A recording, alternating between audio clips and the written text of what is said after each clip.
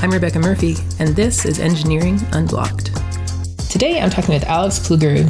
He's the co-founder and CTO at Gorgias, a platform that helps e-commerce businesses provide top-tier customer support experiences. We're going to chat about the challenges of building a business in an unfamiliar realm, learning from low-risk experiments, and how headcount isn't necessarily an indicator of success. Alex, how's it going? Good. How are you? Excellent. Thank you so much for joining me today. I introduced you just a moment ago very briefly, but can you tell me a little bit about who you are and what we're going to talk about today? Of course. So first of all, thanks for the invite. I do appreciate it. Just like really quickly about me and what am I doing. I'm Alex Plugaru. I'm one of the co-founders and CTO of Gorgias. Gorgias is helping merchants deliver exceptional customer experience. So we are operating in the e-commerce space and we're making a help desk for e-commerce. Most of our customers are in Shopify, Magento, WooCommerce, and so we're making a support tool, so to speak.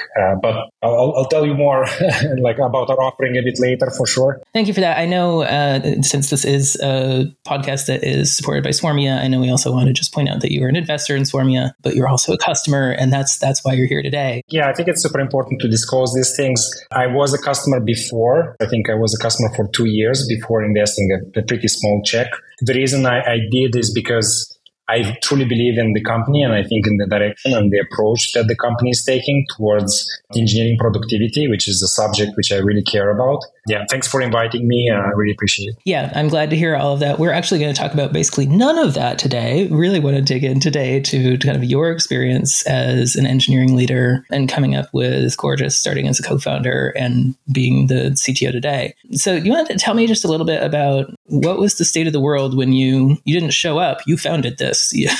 So what was the state of the world when you got started on this? Yeah, so about 10 years ago, I was working for a startup here in Paris. We had a kind of a mix of B2C kind of customers, so consumers and companies. I think half and half was the distribution at the time. It was a pretty small company.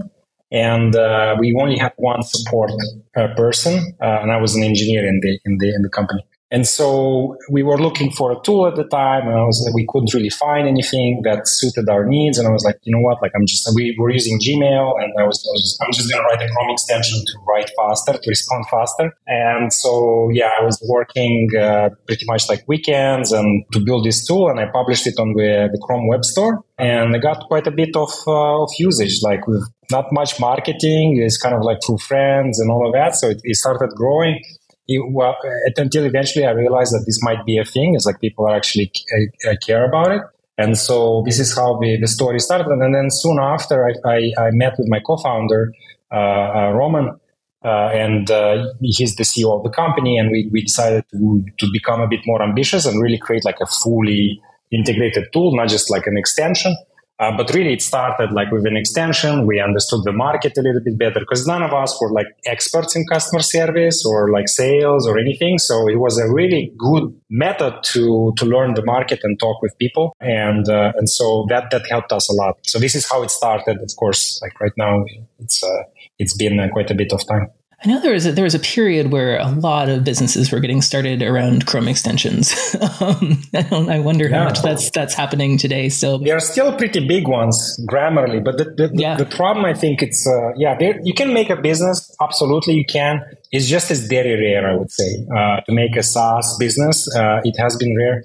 I feel like this is partially because of how Google looks at their browser and partially how people also approach. Like, it's really strange to look at a Chrome extension and pay for it. Like our highest plan on the advanced plan is $750 per month.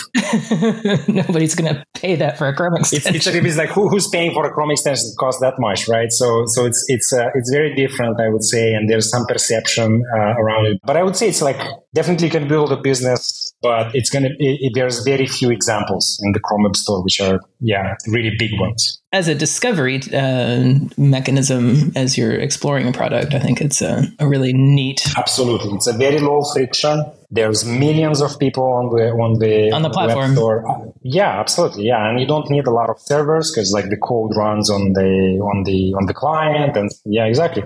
So I highly recommend starting something like this. If you're thinking of testing an idea and kind of putting it out there, might be a good platform to check it out. Of course, not all businesses can do that, but not all solutions. Yeah. It makes me wonder if like Postman had the same kind of journey of like making something that worked. And they became a standalone app eventually, right? So realized that they could make some money off of it. So tell me about Gorgias today. How many how big is the company as a whole? How many engineers do you have, and kind of how are you structured engineering wise? Absolutely. So we in total, we're globally distributed. Typically, we have this kind of weird hybrid system where we have a bunch of different hubs. Mm-hmm. The headquarters is in San Francisco. We have a hub in Paris, where I'm at right now. We have a New York office, and we have Toronto one. So basically, like, we're a little bit distributed and mostly around where the customers are. Most of the engineering is located in Europe, and in total, we're about 260 or so people right now. And from that, about 96 in product engineering and design, of which 78 is engineering, including the engineering managers, myself, like basically everyone who has an engineering function. I am responsible for the engineering team. So I'm the CTO, and basically it's like all the engineers who are working on the product as part of the product organization are reporting to me. You mentioned like 70 or 80 engineers today. How has that changed over the years? That strikes me as a kind of small number for a company that has been around successful. So what's your secret? But also, how has that number changed? I don't really subscribe to the success based on the headcount. I feel like that is not necessarily something that is very like representative, because you can make quite a successful product with very little people. There's a lot of examples in the industry where that is the case. I believe like WhatsApp has had like 20 people, like Reddit. So you can definitely do it with less. And I would actually encourage people to think twice, like, can you do it with less people? Because that adds a huge amount of overhead. Things not necessarily move slower, but like adds a lot of overhead. And so like, if you can do it with a smaller team, absolutely 100% of the time you should. The way our organization evolved for a pretty long time, we were a team of 5 people. I think the first 2 years since like we started actually working on the company and raised some funds and so forth, we were pretty much like preserving cash and trying to get to product market fit. Just for context, our market is, there's 2 aspects. First of all, in the e-commerce and specifically support, the budgets are not as big as the marketing or other departments. So typically support is one of the kind of the lowest budgets. So like their willingness to pay for an expensive product is not that high. And so that's number one. Second, there's a lot of competition. One of the competitors is Zendesk, one of the biggest ones. Of course, everyone knows Intercom and other. These are very high quality products, and it's very difficult to break into a market like this. So for us, it took quite a bit of time to find that aha moment for the e-commerce merchants, and we selected a specific niche. So we didn't go after like boil the ocean type of approach. We're going to be support for everything. We said, you know what? It seems that a lot of e-commerce merchants really need a tailored solution, and also the total addressable market is quite big. Just for reference, Shopify has about 3 million merchants today. So it's a quite good ecosystem to be in and to grow, and we're still continuing to grow. And in terms of like the headcount evolution, it happened that after basically, I would say when COVID hit, we had a pretty big accelerator because everyone would move online, and e-commerce had like a pretty big boost. Right. Everyone is aware of that. So that provided quite a bit of basically tailwinds for us that allowed us to scale really quickly. I think at the beginning of COVID, we were like 33 in the company, and we quickly became 2 years like we were 200. So we grew really, really quickly during that period, and we raised a bit of cash, and there's a learning there as well. Quite a few. I could share about that, like the basically like I would say the hyper growth stage of our company. Yeah, I think it's interesting because I look at, this is actually my first time working at a startup in about 10 years. And so I've worked at much larger places, and I look at 78 and like that doesn't feel like hypergrowth to me, but it's really true that going from 30 to 200 is it's a whole different company, right? Yeah. And you've got COVID going on around you, which is, just... And we also switched. We used to be in a single office and we switched into this like full remote as well. So yeah, right. A lot of challenges. How did you decide that this was actually worth, like what influenced that decision to do that big jump in growth around COVID time? I mean, obviously COVID influenced it, but how did you talk about that as a company and say like, this is actually the moment when we can use more people and we're confident we can use them correctly? So I would say when work can actually be split, when you can be parallel in some aspects of the company, meaning, for example, the way we organize ourselves is pretty much like we have this sort of like squad, tribe, alliance structure. We don't really have alliances. We just have tribes right now, but like basically it's the Spotify model. Where at the leadership of each squad, there is the trifecta of product, design, and engineering. And we have engineering managers who are quite technical. They are expected to also contribute technically from time to time. So I can talk about that as well. But this is how we organize ourselves. And so each squad and tribe, they're responsible typically for like a kind of a product function, either a big product function or like a product offering with a separate pricing, with a separate kind of go-to-market strategy and so on. And the collaboration between these different offerings is not that high, meaning that there is a separation that you can create. So if you have this type of system, I think it's certainly worth splitting it up. There's other ways to split up, but basically it's like the theory around like how to split up team and why is around kind of like the cognitive load. Mm-hmm. For example, if you take a squad and you say, it's like, okay, what is the domain of this squad? Like, how many responsibilities do they have? Do they have like 50 different responsibilities? Like, how do they need to do their job and so forth? And if it's too much, then usually what happens is like the backlog just increases and increases and is crazy and never gets kind of consumed and everyone is frustrated, all of the stakeholders and so forth. And usually like every manager sees some fracture lines where they can split up and create this cell division, right? And usually they become apparent. But I think it's like when you think about cognitive load, usually you can split it up into 3 different sections. One being, okay, like what does a team need in order to do their job? Do they need to know like JavaScript, Python, Java, like 5 different languages or just one? Like do they have, a huge amount of technologies that they need to execute with or just a few? This would be, I would say it's like the absolute must to do the job is like the intrinsic cognitive load. So you need to know JavaScript, right? For example, or Python or whatever. And then there is the kind of the extraneous stuff, which is like, I need to know the CI. I need to know like how to deploy. I need to know how the product, basically how the QA process functions and so forth. This is something that is extraneous to the work, the value that is being created. Absolutely important still, but like, do you really need to know how Kubernetes works? Right. Right. It's like, hopefully not.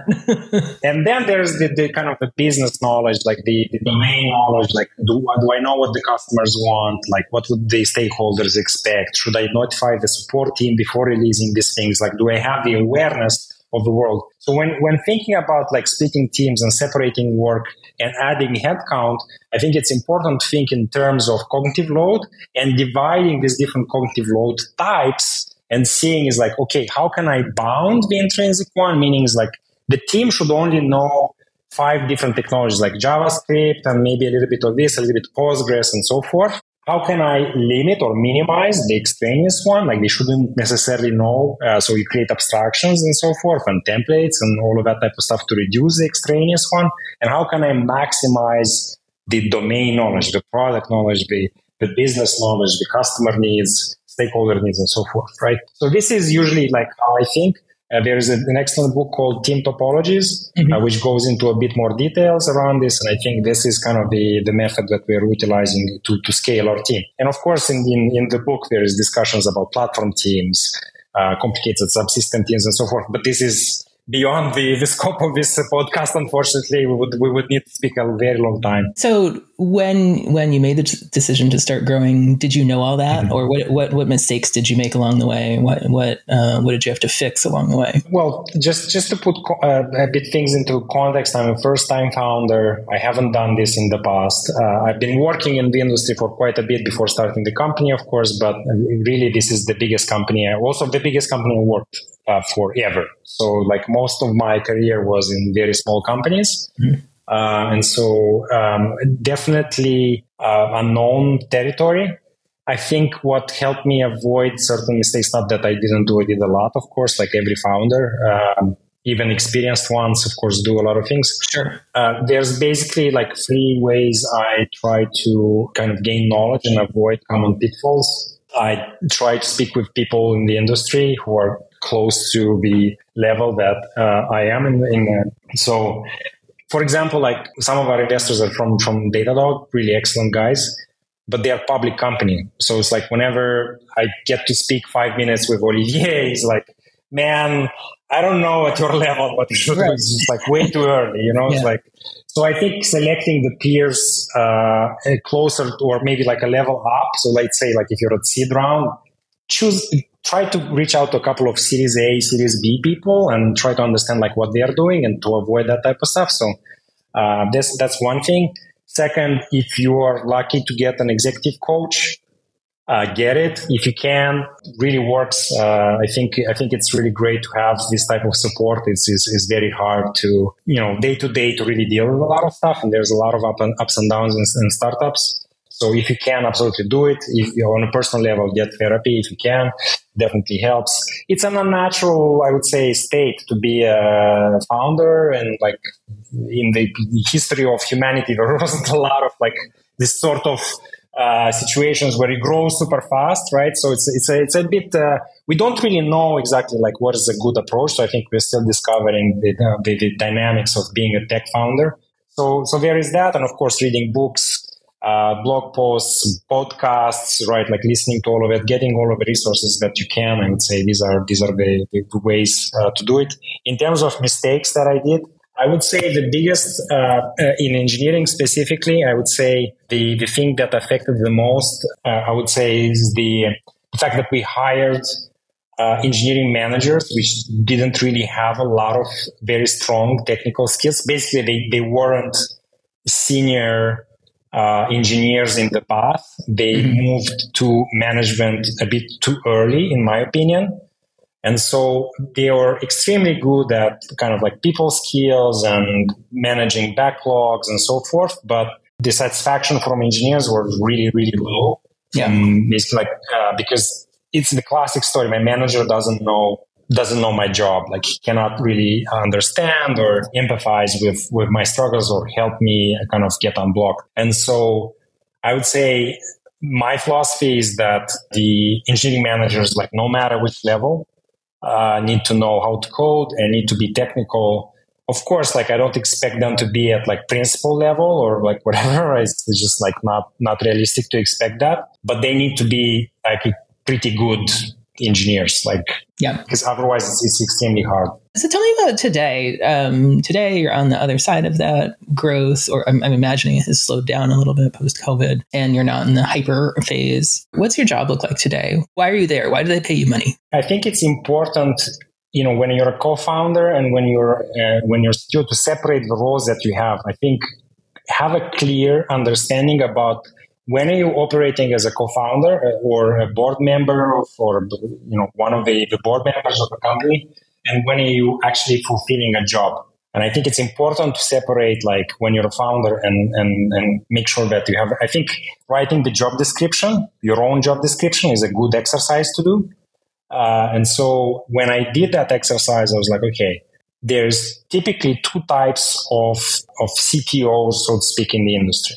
There is let's say the architect, the individual contributor, but not really the manager archetype, where this person is pretty much the top individual contributor in the engineering team. And they usually hire a VP of engineering, which is like on kind of basically the people management, work structure, the strategy, basically like all of that. And they usually collaborate very closely together with the CTO. And then there is the CTO, which is just manager, right? So I'm the second type. I'm managing other managers, which manage ITs. And so I'm pretty much fulfilling the management aspect, and I'm contributing as an IC, but extremely low. And usually it's like changing a CSS somewhere or fixing a small bug somewhere else. The reason I still do this is because I would like to see how the entire process still works. I feel like there's still a responsibility for me to understand, like from the beginning, how the code gets pushed from idea, from issue into production, and what are the different steps and how long does it take. So that's pretty much like the developer experience aspect of it. The reality is I'm not really contributing that much, but I do read code. I think even if you don't code a lot, I still, like, if there is like a interesting PR around the technology that I'm curious about, or is it very important for the company, I do get involved and I look at it a bit in more detail what's going on. Oh, I miss reading PRs. You're right. I should do that just for fun. Yeah, just make sure, like when you have a lot of people, like if CTO starts commenting on PRs, like, I mean, if you don't have like a very close relationship with the IC, it can be triggering for some people. So just like be mindful of that. Yeah, it's so interesting. I was at Indeed and got to see Indeed grow from like 250 engineers to over 1,000. And that like executive fear was real. Like I met my boss, who was a VP of engineering, and he was just like a guy. But when we had quadrupled in size, people didn't look at him as just a guy. He was like, ooh, the scary VP. Tell me, have there been other cases where you've had to realize like my visible presence here is not helpful? So this is a hard question to answer for me because, like, I would say I'm biased maybe here, but I would say at Gorgias we have a pretty transparent and direct culture where, and I think this is also the case in engineering. I think usually in engineering teams, engineers are by nature a little bit more like either the code works or it doesn't. Like, what is your Datadog dashboard show, right? Like, what about Sentry errors? What about it's.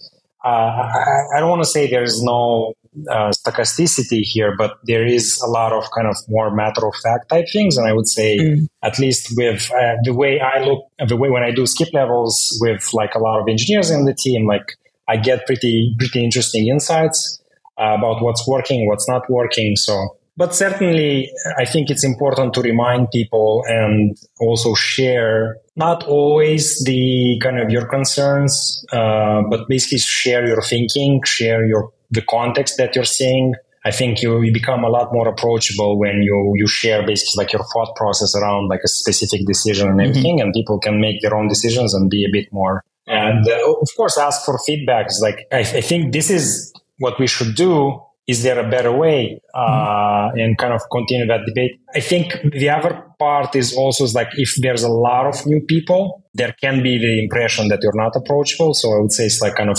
maintain the contact, to continue doing skip levels. Like don't, stay in your ivory tower and just like look from time to time somewhere. You need to be present. There's no magic to it, in my opinion. How often are you doing those skip levels, and how far down layers are you going? Yeah, so thankfully I still manage to do quite a bit. So my system is not very sophisticated. I have a spreadsheet and I have the dates and I have kind of like how long was it since I spoke with someone.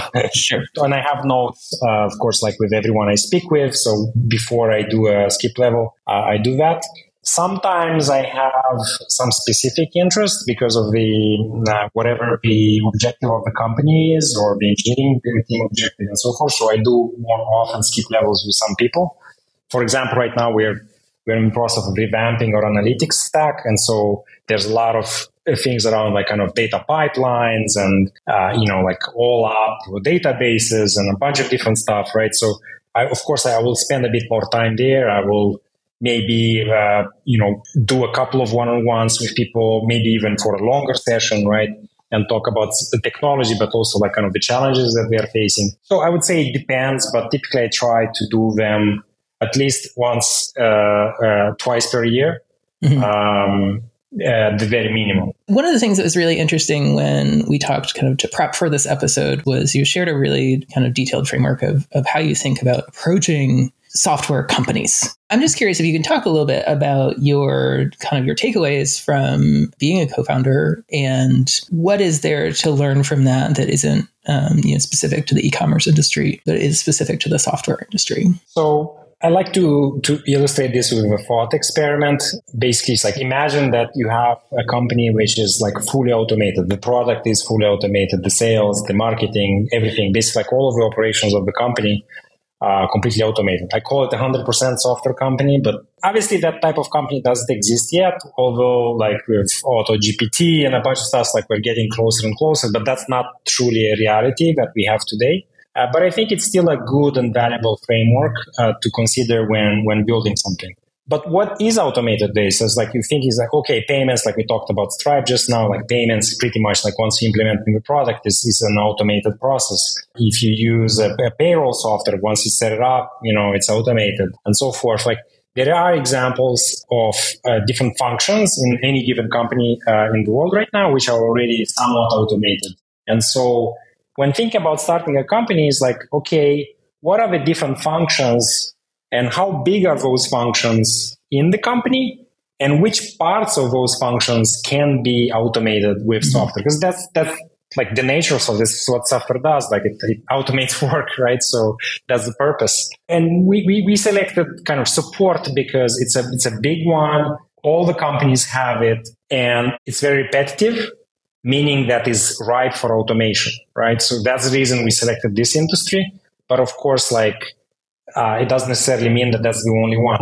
Obviously, there's like tons and tons of startups that do like marketing automation or like running your Facebook ads and stuff like that. So yeah, I would say this is the kind of the philosophy that we use to narrow down where we are. And what's interesting is that like even when you select, let's say like a specific area, like a specific cross section of all of this, that cross section actually, it's like a fractal, it's like even if you go in one thing, you can always, there's like new software creates the capacity to serve it. So for example, we are serving the e-commerce industry, it's like a cross section of the support industry as a whole, like a very small compared to the global one.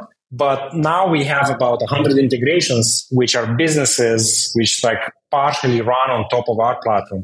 Basically, it's like new software creates new opportunities and there's always space. So if you're thinking there is oversaturated B2B software or there's too many social networks, maybe there are. But I would say there's always some niche and there's always a door which can open up.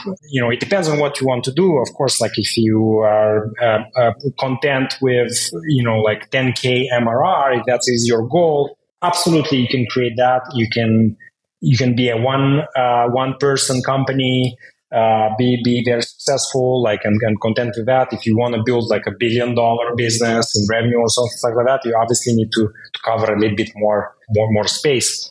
But I would say it's like there's definitely more and more capacity being created even today. I'm just curious, does that lead you to kind of seek boring problems, or is there some other pithy takeaway here? That's a great way of saying it. Something that is typically boring is something that's actually everyone needs. Like, do you want to see your lawyer every day? It's like, no, but you better have it if you have a problem, or a doctor or like something like that, right? So it's like, I would say, something that is very valuable for a lot of people. Personally, for me, what motivates me a lot in terms of like kind of building software and products is that this software is used very often. So basically, I want users to be something very important to them. I don't want to build something that is used maybe once every quarter or something like that. Like that's not something that motivates me. And so having a tool that is used daily by a lot of people is really motivating. The reason for this is because I get a kick every time we do a small improvement. People notice, it's like, and they give us positive feedback, and that keeps us going. Essentially, like it keeps us motivated all the time to get kind of good positive feedback.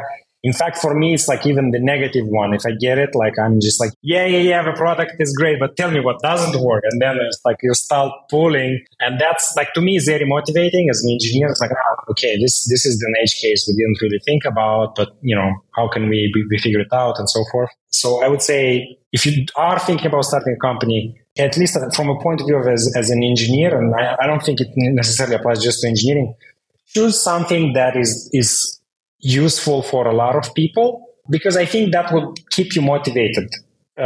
Because you're gonna see that you're impacting people's lives and in a positive way. And usually in B2B, like, there's a lot of competition. So there's people like go from company to company, they churn and they transition somewhere else. And so, like, if people use your product, it means you build something pretty good, because there's alternatives, right? So it's like, if they didn't feel like your product is good, so you have kind of like, you have the money, they are paying you the money, and that's kind of their vote that says your company is doing something valuable. And there's like also the founder market fit. For example, we didn't have a founder market fit.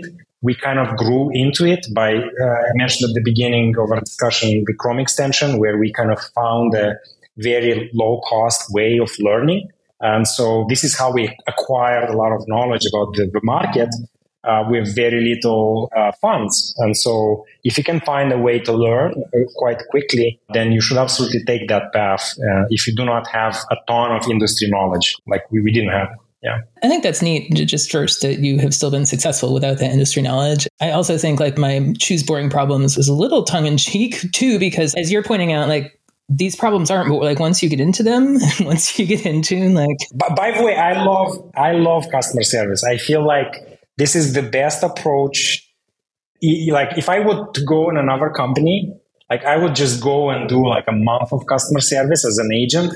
I would know exactly what's wrong, with the product, with the processes, with like, I would know the industry, basically talking with customers, understanding this. Like, I feel like it's such a powerful way. And usually customer service is where there is the almost like 90% of the time is the only moment that a human communicates with another human. Mm-hmm. And of course, with automation that is decreasing, or like basically the company scales even more and more. But that connection, that touch is pretty valuable. And I think it's completely underrated as a whole. I think we are approaching customer service, like in our industry in general, in a wrong way. But yeah, that's a different discussion, I guess. It is a whole other topic, but I think it's really interesting because I agree. I think it's an underutilized resource when you're trying to figure out what the heck you should be doing. And I could talk about that for a long time. But as it stands, we have used up our time. So Alex, thank you so much. This is a treat to chat, and we'll hopefully talk again soon.